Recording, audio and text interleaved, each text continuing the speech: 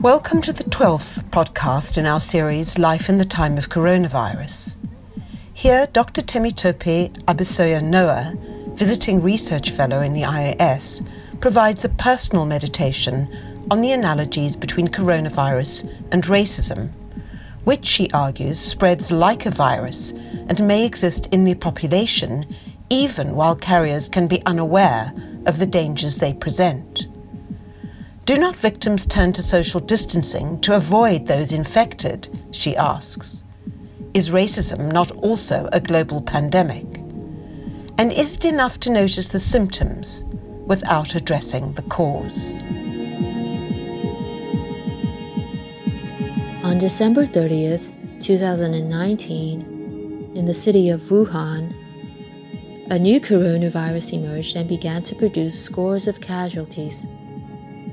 Weeks later, we heard it was in Iran and Italy and was killing hundreds. By March, it had arrived in the UK, and the total death toll worldwide was at 40,000. Imagine that this was not coronavirus. Imagine that this was racism. Racism starts in a city and spreads around the world, killing thousands. Sounds a bizarre scenario, yet this is precisely what has happened. Only racism is not just now spreading across the globe, it is a virus that has been around since the 1500s and still lingers, still kills. A much more insidious virus, having killed millions, but surfaces in ways we do not usually detect. We have our COVID symptoms, the coughing, the body aches, high temperatures. But the symptoms of racism are usually far more subtle.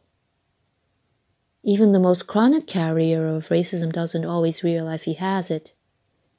And many times, even the most afflicted receiver of it doesn't realize they have been affected by it.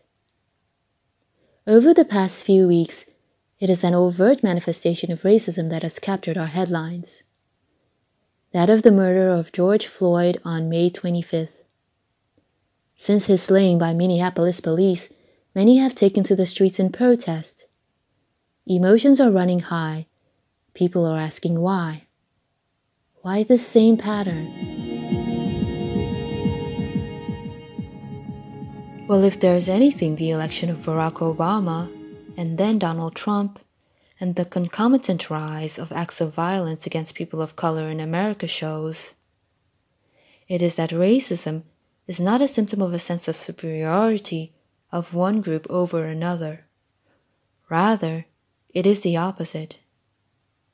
As Frances Cress Welsing theorized, when members of a dominant group commit these types of atrocities, it is a symptom of deep-seated fears of being outrun. In the minds of this cluster of individuals, from the halls of Congress to the streets of Minneapolis, Minnesota, George Floyd, Darnisha Harris, Rekia Boyd, and many others are reminders of the resilience of oppressed peoples and the frightening expectation that they, as members of an oppressive class, may soon be left in the dust, both figuratively and literally speaking. This fear of white annihilation in the face of black advancement into the mainstream has been the dominant narrative in America since the beginning of Reconstruction. The infamous Hamburg Massacre in South Carolina in July 1876 being an example, in which 100 members of white rifle clubs attacked 30 black servicemen, just to deter black voting in the majority black Edgefield district that year. They left 9 people lifeless. Author and activist Kimberly Jones also reminds us of Black Wall Street, a wealthy and exclusively black neighborhood in Tulsa, Oklahoma that was burned down in 1921, leaving 300 dead. Again, owing to this fear of black self-determination. Today, the murder of George Floyd is but another chapter in this horrific narrative. If such acts of violence against people of color through the ages are rooted in fear of obliteration on the part of white supremacists, when we resist them through diversity training, legislation, and even indictment and incarceration, aren't we only treating the symptoms? In the same way one would take an aspirin for a fever or a sedative for anxiety, aren't we taking temporary measures against pathological dispositions, rather than treating the hearts from which such insanity erupts? Why can't we be glued to our TV news channels and root for progress towards a real solution against this malaise of the heart the same way we are doing with COVID? Why can't we take the necessary precautions against this fear of black mobility like we do against COVID? Why can't we declare a state of emergency? Why can't we shut all systems down and solve the problem of racism for good? After all, this is a universal issue. In the same way climate change affects everyone, so does racism. As filmmaker and activist Mellon Spart Williams explained, in nature, when there is a species that lives with no regard for others, natural selection always eradicates this predator because it disrupts the balance.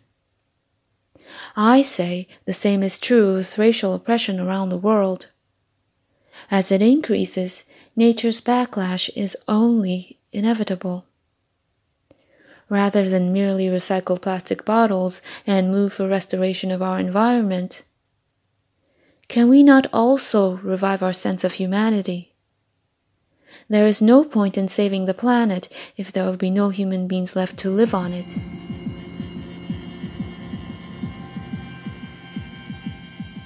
In the beginning of the coronavirus pandemic in the UK, there were those who continued to leave their homes and visit bars and restaurants, well aware that they could be carrying the virus and could spread it to others and possibly kill them. The same is true now with the virus of racism. There are those who carry the virus unconcerned about the harm they may be inflicting on others. If you are one of these people, if you are not concerned with racism, you don't believe it affects you, if you are one of those who even assume you have more to gain from the present system of racial injustice than to lose, and thereby do not desire to put it to an end, this present message is not for you. I am addressing those who are concerned and who realize the gravity of the situation we are in. Let us not forget the other forms of racial violence, the emotional and psychological violence through everyday racism. You witness people of color dying on the streets at the hands of police, but you hardly see those maltreated by their friends and their associates. The Karen and Becky videos aside, there are many more targets of this type of violence in all areas of society. In the Houses of Parliament, in schools and churches, on playgrounds, all wrestling against racism under the radar. And many have not survived. For instance, 9-year-old Mackenzie Adams in 2018, who was taunted to death by her racist classmate, while her teachers and administrators turned a blind eye to the harassment. Or 16-year-old Mia O'Neill, who was driven to mental collapse and died in September of last year, after suffering 6 years of racist abuse.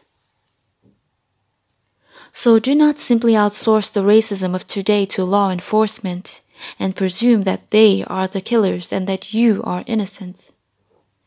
Believe you me, your everyday racism is just as lethal as the gun. You fire bullets at people of color through hair-touching, name-calling, and your repeated requests for them to simply overlook your ineptitude. And when you fold your arms in complacency and do nothing to stop such microaggressions in others, or when you refuse to address the assaults after the fact, such stench of indifference, as Assata Shakur would call it, are like daggers into the souls of the survivors of the attack. So let's not forget about these types of violence. The violence against Black minds, Black hearts, Black spirits, Black souls.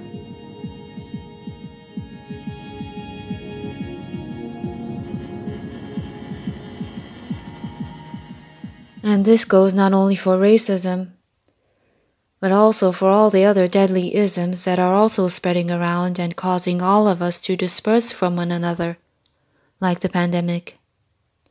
Yes, we have all long been practicing social distancing to safeguard ourselves from the many pervasive prejudices of our communities. It is not uncommon for women to stay away from men, blue collar from white collar, elderly from young, in efforts to self-protect from the deadly viruses of sexism, classism, ageism, and all the other forms of discrimination. We have long planned our lives around avoiding situations in which we could be vulnerable to having to bear the brunt of another's ignorance.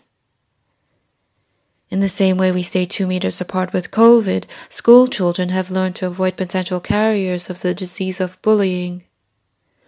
Neurodiverse people self-isolate from those neurotypicals who usually misunderstand and consequently malign them. Home quarantine has been practiced for years by immigrant families who sometimes spend entire weeks at home to avoid the plague of contempt from the xenophobic world outside their doors. All these groups have kept to themselves to avoid incurring psychological and emotional wounds that could last days, months, or even years, if not for the rest of their lives. These lacerations are burdens of the soul that linger and fester and develop into sickness and even death. So as we protest the murder of George Floyd, why don't we also ask ourselves, what are the ways we have been slowly chipping away at the lives of those around us?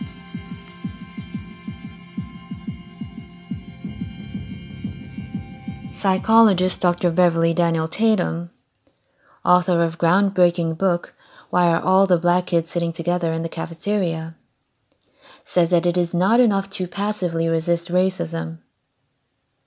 One instead has to turn around and walk away from the direction the system of racism is taking our world. As we heed her call and become active in the fight against racism, why don't we first achieve this metanoia on a psychological level? One must first and foremost transform one's mind. It is not enough to avow, I won't be racist.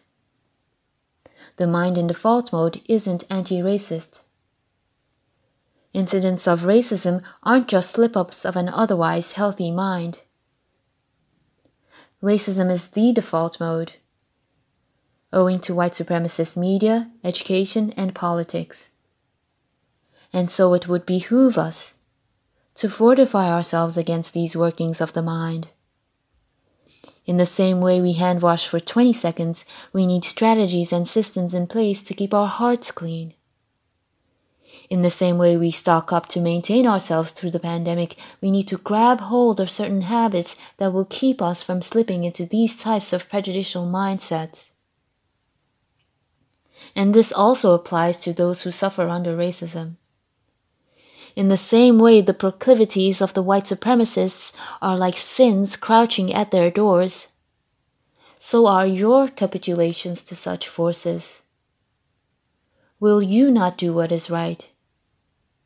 Will you not cast your gaze upwards, and in so doing relieve yourselves of these burdens of the soul?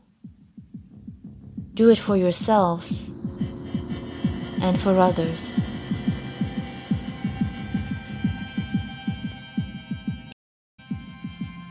Do send us your feedback and proposals at a.renchat@ucl.ac.uk and find more talk pieces in the Institute of Advanced Studies website or your podcasts app. Music is by Small House and the BBC Sound Archive. Communications are by Patricia Mascarejo Bart. Production and edition are by me, Albert Benchat-Aguilar, and executive producer is Tamar Carr. Look after yourselves and others. See you soon.